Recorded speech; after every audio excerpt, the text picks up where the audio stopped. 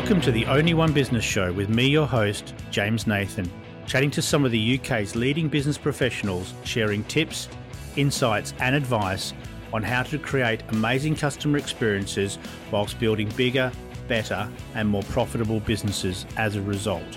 What can you do in your business today and in the years to come to truly delight your clients? What exceptional experiences can you give them to take away and cherish? How can you delight the most important person in the world? Satisfaction makes you one of many. Delighting clients makes you the only one. And you can't be just one, you have to be the only one.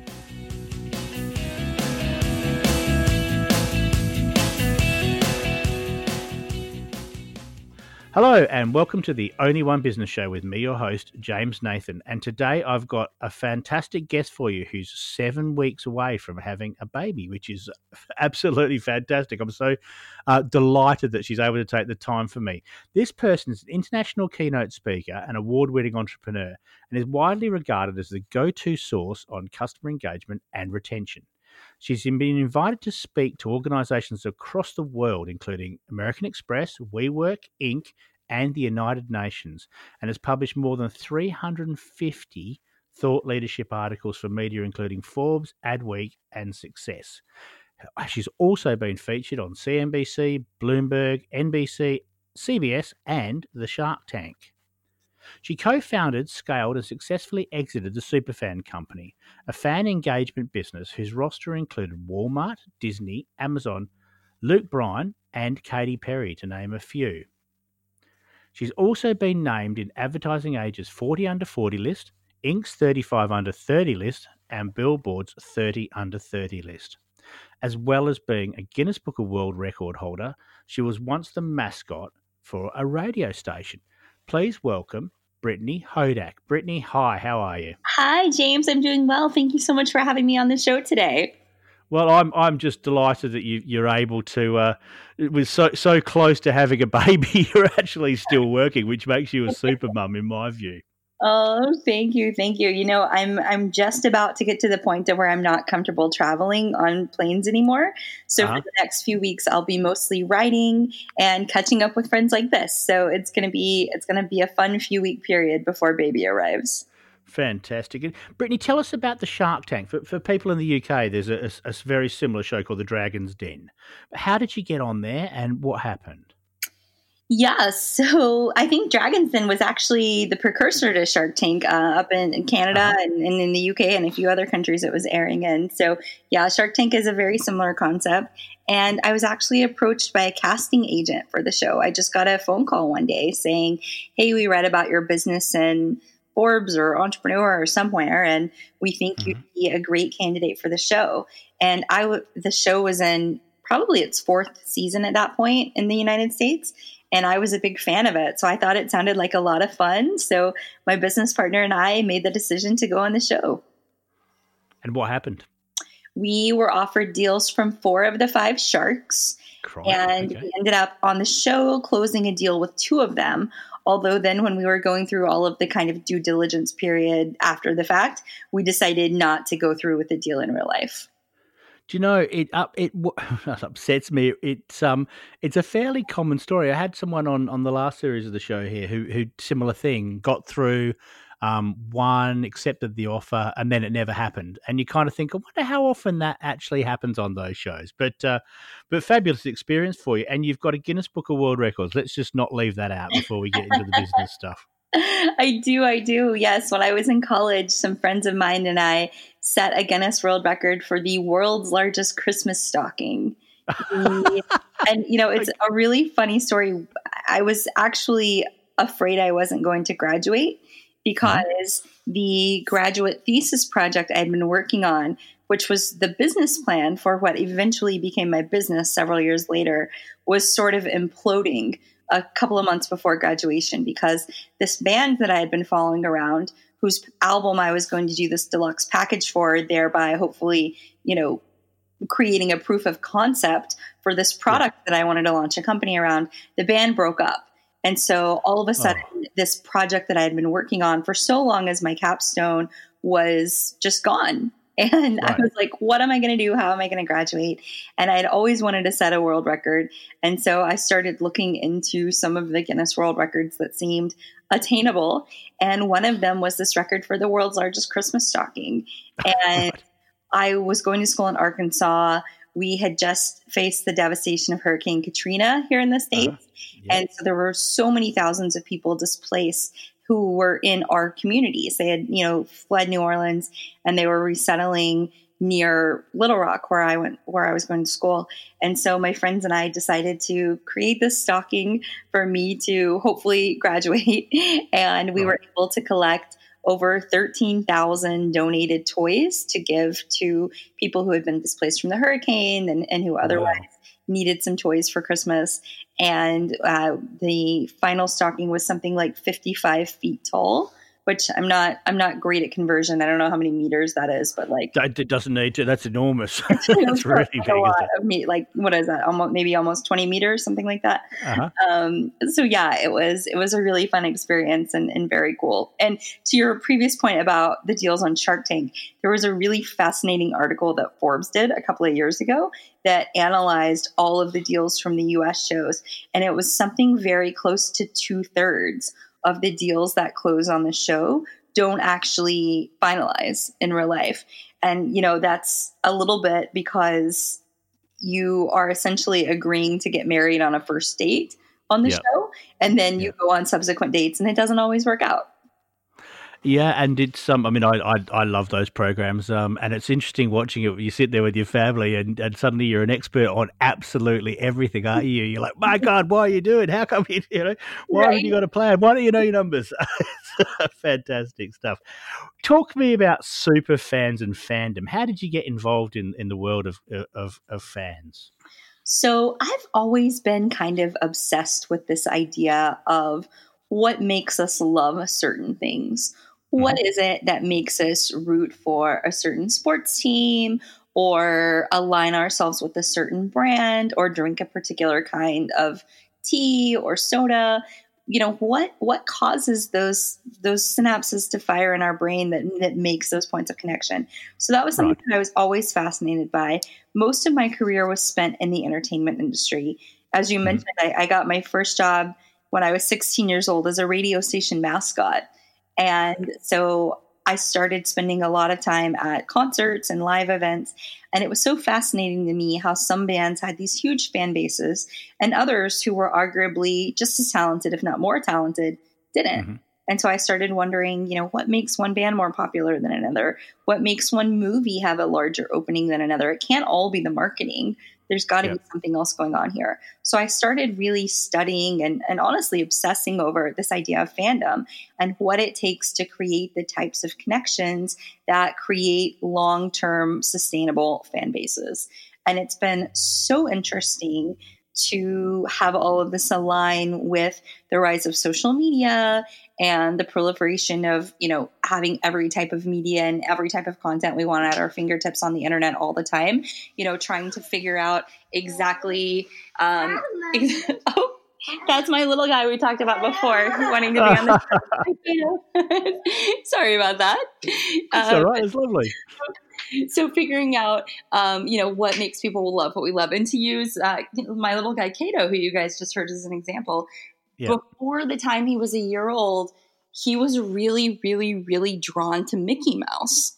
And my husband and I couldn't figure it out because, we're not huge Disney fans and we hadn't done anything to knowingly expose him to Mickey Mouse or Disney, but he was just really, really, really into Mickey Mouse. And so we started trying to figure out where he would have even come across Mickey, because every time he saw Mickey, like in a store or on a commercial or something, he just was like really drawn to Mickey Mouse. And the only thing I could come up with is the diapers that we've used on him since he was born, the Huggies diapers, are Mickey Mouse branded. Like they have the Disney license. So I don't know if it's from seeing Mickey on his diapers from the time he was born that made him sort of recognize Mickey Mouse. And I think, as like an 11 or 12 or 13-month-old, he wasn't necessarily saying, I love Mickey Mouse. He recognized Mickey Mouse. And so in this world of disorder where it's just like all chaos around him all the time, he was acknowledging the fact that he recognized that thing, but he couldn't talk yet. So as parents, we internalized him like reaching and pointing and smiling as, oh, he loves Mickey Mouse. So we then sort of perpetuated this reinforce that by being like, oh, well, we should buy him this Mickey doll, and like we should get him this Mickey shirt, and we should do, you know, Mickey. His first birthday party was Mickey Mouse because at the party store he went up to a Mickey thing, and we were like, oh, he must want a Mickey Mouse birthday party. So just things like that. It's so fascinating how recognition and identity and, you know, all of these things are tied into these properties and brands and products that we love. So that's what I've been researching and studying for the past several years, and now spend the majority of my time doing keynote speaking and writing on the subject because, as I said, it's something that to me is just so completely fascinating because as humans, we sort of choose these groups to self-select into. And if you can work out, if you're a business and you can bottle that stuff, you're going to be a massive success, aren't you? Yeah, and that's really the number one determinant in how successful a business is going to be is if you can create customers that create more customers for you, everything else is going to take care of itself. And at its base level, that's really a super fan. A super fan is a customer that's creating more customers because they're out there advocating on your behalf as part of their everyday life. So we're talking about word of mouth times 1,000, really high level stuff. Where does the engagement piece then fit in with that? So the engagement is so important. Every business needs to have a fan engagement strategy, whether they're B2B or B2C. You've got to figure out how you are making your customers feel like part of your story. So the way super fandom really happens is when you can connect your story. So whether that's your brand story, your product story, whatever it is that you're trying to sell, the story of that, when you can connect it to the story of your customers, to where they see those points of overlap, that's where fandom really begins to happen. So give us an example of a business that we all might know where that you think that's done incredibly well. So let me think. I'm trying to think about, like, with your listeners being all over the world, what's like a global it doesn't matter. Anywhere in the world. A global brand that people might recognize. Well, let me ask you this. What are some of your favorite brands? I have a real mix of fans. I mean, I love businesses who really look after people. So, and businesses who go out of their way to delight. And I talk a lot about that on this show. You know, so Disney is obviously, you know, the leading light in a lot of that. I'm an absolutely massive fan of Amazon and the way that they work with people. But then I really like the little grocers in our village where, you know, they know you, they chat to you, they engage with you. Because they just have that kind of style about them. And I would say the common thread between all of those businesses you mentioned, whether it's the giant ones like Disney or Amazon or the local grocer, it's that you feel connected, right? You know how that brand fits into your story. And that's really what it's all about. So in terms of some examples that I could give, one company that does an amazing job here, I'm not sure if you guys have them, but it's a company called Chewy.com. And it's I was talking only a couple of weeks ago about Chewy. It's not here in the UK yet, but it sounds amazing. It probably will be at some point. And Chewy is an online pet food retailer. And about 2.5 years ago, my husband and I got a couple of rescue puppies. We knew nothing about dogs. We knew nothing about, anything. We had never had dogs before. And one of our puppies just kept having horrible digestive issues. We couldn't find a dog food that wouldn't upset his stomach. And we had really no information on his background or his breed or anything like that because he was a rescue dog. So we ended up doing a DNA test, but like while we were waiting on all that to come back, we were just constantly at the vet trying to get him to be able to keep anything down. And finally, the vet recommended this prescription dog food. And so I was looking online to see where I could find this prescription dog food. And Chewy was one of the first results that came up. And so I ordered the food, and there was a little note that said, you've got to send your prescription in. And so I sent a super simple email, just, hello, here's the prescription for this order. Thanks so much. And the email that I got back from the customer service rep immediately, by the way, like within a couple of minutes, was so fun and so personal that it kind of stopped me in my tracks. It was very short. It was, hello, Brittany, thank you so much for sending Bear's prescription. And I thought, wow, I didn't mention my dog's name was Bear. She actually looked at the prescription and acknowledged my dog by name in her response. That's pretty cool. And then there was all this fun language she had used. So she had said, if you need anything, we're here 24/7, simply bark in our direction. And she signed the email something like over and snout. And it was so fun. And it was, things like that don't take really any extra time at all and don't cost any money, but they infuse the point of connection between your story and your customer story. So for Chewy, that's, their story is we love pets and their people. And, for their customers, the customer story is I love my pet and my pet is the most important pet in the world. To me, my pet matters more than any other pets. So the connection points, being able to show that, hey, we love your pet too, is what Chewy really, really excels at. So doing things like, beyond the fun language in the marketing emails, sending handwritten notes for pets' birthdays, sending fun surprise and delight things in the mail, whether that's a box of toys, whether that's, I actually was lucky enough to receive these beautiful hand-painted portraits of my dog after being a customer for a few months. Like one day, all of a sudden, these portraits of my dogs just showed up in the mail. And I was like, wow, this is so fantastic. And just doing little things like that to show your customers, not only do you care about them as it relates to the fact that they're doing business with you, but you care about them beyond that, right? Like you're not just coming to them when you need them. You're not only reaching out when you want them to spend money with you. You're finding ways to show through active acknowledgement that you appreciate them and validating important events or things or people in their lives. And it sounds. Firstly, I hope Chewy comes here, but I will still go down to the local pet food shop because I love the people there. But I also, it sounds. I'm thinking about it, thinking, okay, well, we love people who love dogs, the best people in the world. That's the first important point to make. Right. Dog people are just great, but if you.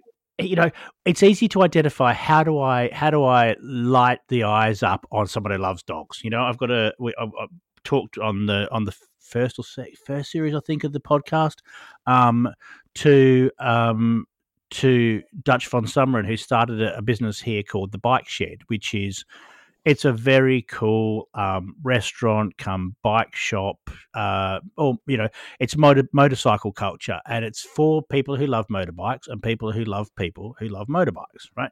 And so for that, it's easy to kind of identify how he does that, and he's just opened in Los Angeles and I think San Diego as well. But if I've just got an other kind of business, it doesn't revolve around something lovely and cute like a dog. Where do I start, Brittany? When I'm sitting in my office and I'm looking at the walls thinking I really need to understand my customer's story better, I need to engage with them better, where do I start with that? So I always tell people the way that you start is first by getting a really great sense of your own story. I am always absolutely floored by the number of business owners or sales executives who can't answer the question, why are you the very best person for me to work with? Right. People are unable to tell me why they're the best option. And as a consumer, when someone can't tell you why you're the best option, what's your automatic response? Like in your head, you're thinking, oh, they must not be the best, right? Like if they can't explain to me or articulate why they're a better choice than their competitors, they must not be. So the first thing is start with your own story. Understand what it is that drives you, motivates you, sets you apart, makes you uniquely qualified to service your customers in the very best way. And really, one exercise that is helpful in this is like, think back on childhood.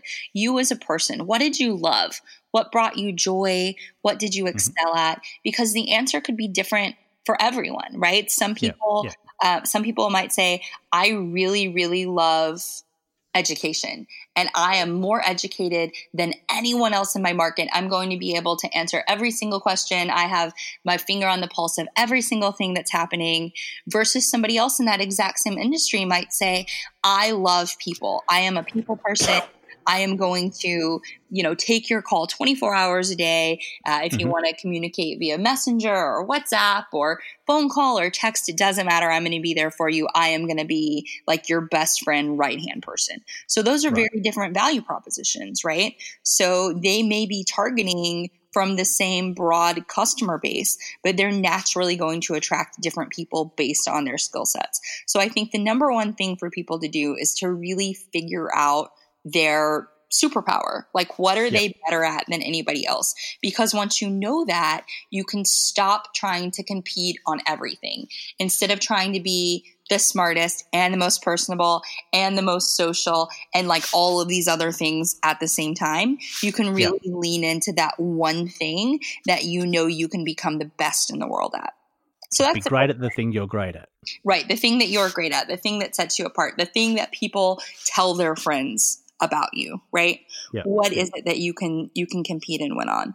And then the second part is really understanding that each customer has their own unique story. So especially for people who are working in service businesses or B2B businesses where it's like a more high touch sale or a longer sales cycle, it's knowing that you can't just treat every customer the same way. Or you can, but you're not going to be as successful as if you take the time to really listen to and understand the needs of your customers. There's a really great quote from Oprah in her final TV show that she did. And I'm paraphrasing here because I don't have it in front of me, but she said something along the lines of, I've talked to over 30,000 people in my career, and every single one of them wanted the exact same thing, and that was to be validated. People want to know that you see them, you hear them, and what they say matters to you. And if you can show them that those things are true, if you can validate their fears, their questions, their concerns, their ideas, you're going to find so much success, because not only are you making them feel seen and heard and understood, but you're able to offer a much better value proposition because you're adjusting your own sales pitch or your own story to exactly what their needs are. So you're offering something that's personalized rather than saying, here's my one size fits all sales solution for everybody. So those are for sure the first two steps is, understanding your own story, understanding your customer story. And then step number 3, just being very open to personalizing your process to connect with those people as the opportunities present themselves. Because if you take the time to listen to people, they tell you what they want. Like, people will share so many cues about what's going to really take them from like an average experience to just a wow, over the top experience, that if you're paying attention and you're listening to those cues, you can deliver 5-star service every single time. And listening is the number one sales skill, isn't it? 100%. I would go beyond and say beyond it being the number one sales skill. It's one of the number one life skills, because if you can train yourself to become a great listener and to really listen with empathy and respond, you're going to be so much more successful in every single thing that you do. It's really it's fascinating hearing what you're saying, because it resonates so enormously with anyone listening will understand, because customers love to be understood. It's nice. It's one of those things that you hear when you do feedback with customers and ask them, why do you work with so-and-so? They understand us. They get us. They provide us with, what we need because they know us. And in B2B, so many businesses don't do that. What stops them?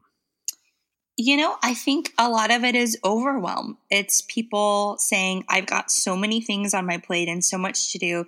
And a lot of the people that I work with are so concerned about technology, right? They're so concerned about all of these new tools that they're constantly having to learn or that they have at their disposal. But what I always tell people is, don't worry about the how. If how is the channel, I don't care if you're talking to somebody on a phone call or on Instagram or in a direct email funnel, it does not matter. The how is not important until you have nailed your who and your why. And the who is your customer story, and the why is your story. And if you don't know those two things, if you can't clearly articulate where those two things overlap and how you are able to improve the life of your customer with your product or service, the how is never going to matter. No amount of automation, no amount of, CRM tools, no amount of advertising budget is going to help you break through, because the how is completely inconsequential if you haven't nailed your who and your why. While you're talking there, I was thinking there's a great quote from Gary Vaynerchuk early in his career. It said that effort matters more than most people want to admit. Doing things for people and taking the time to understand, that effort is really important, isn't it? It's very important, because what you're doing when you take the time to understand someone is you're showing them that you're giving your time to them. And time is the most precious, valuable resource that any one of us has. So when we show somebody else that we've taken the finite amount of time that we have to give something to them or do something for them, what we're saying is, I appreciate you. I acknowledge you. I'm happy that you're part of my life. And even if that's not on the surface, I think all of us intuitively, instinctually as humans, we recognize that. We recognize that someone has taken the time to acknowledge us, and it makes us feel good. And those are the types of things that over time lead to these incredible connections. And that's why I always say you can't buy super fans. It's absolutely impossible. You cannot pay someone to love you. You're not going to improve someone's opinion of you based on the amount of money you spend. How you are going to start to change people's hearts and minds is by making them feel appreciated, by validating their concerns, by listening to them, by showing them that they matter to you. And that's often not through money, which is great news for those marketers out there or those business owners out there that don't have huge budgets.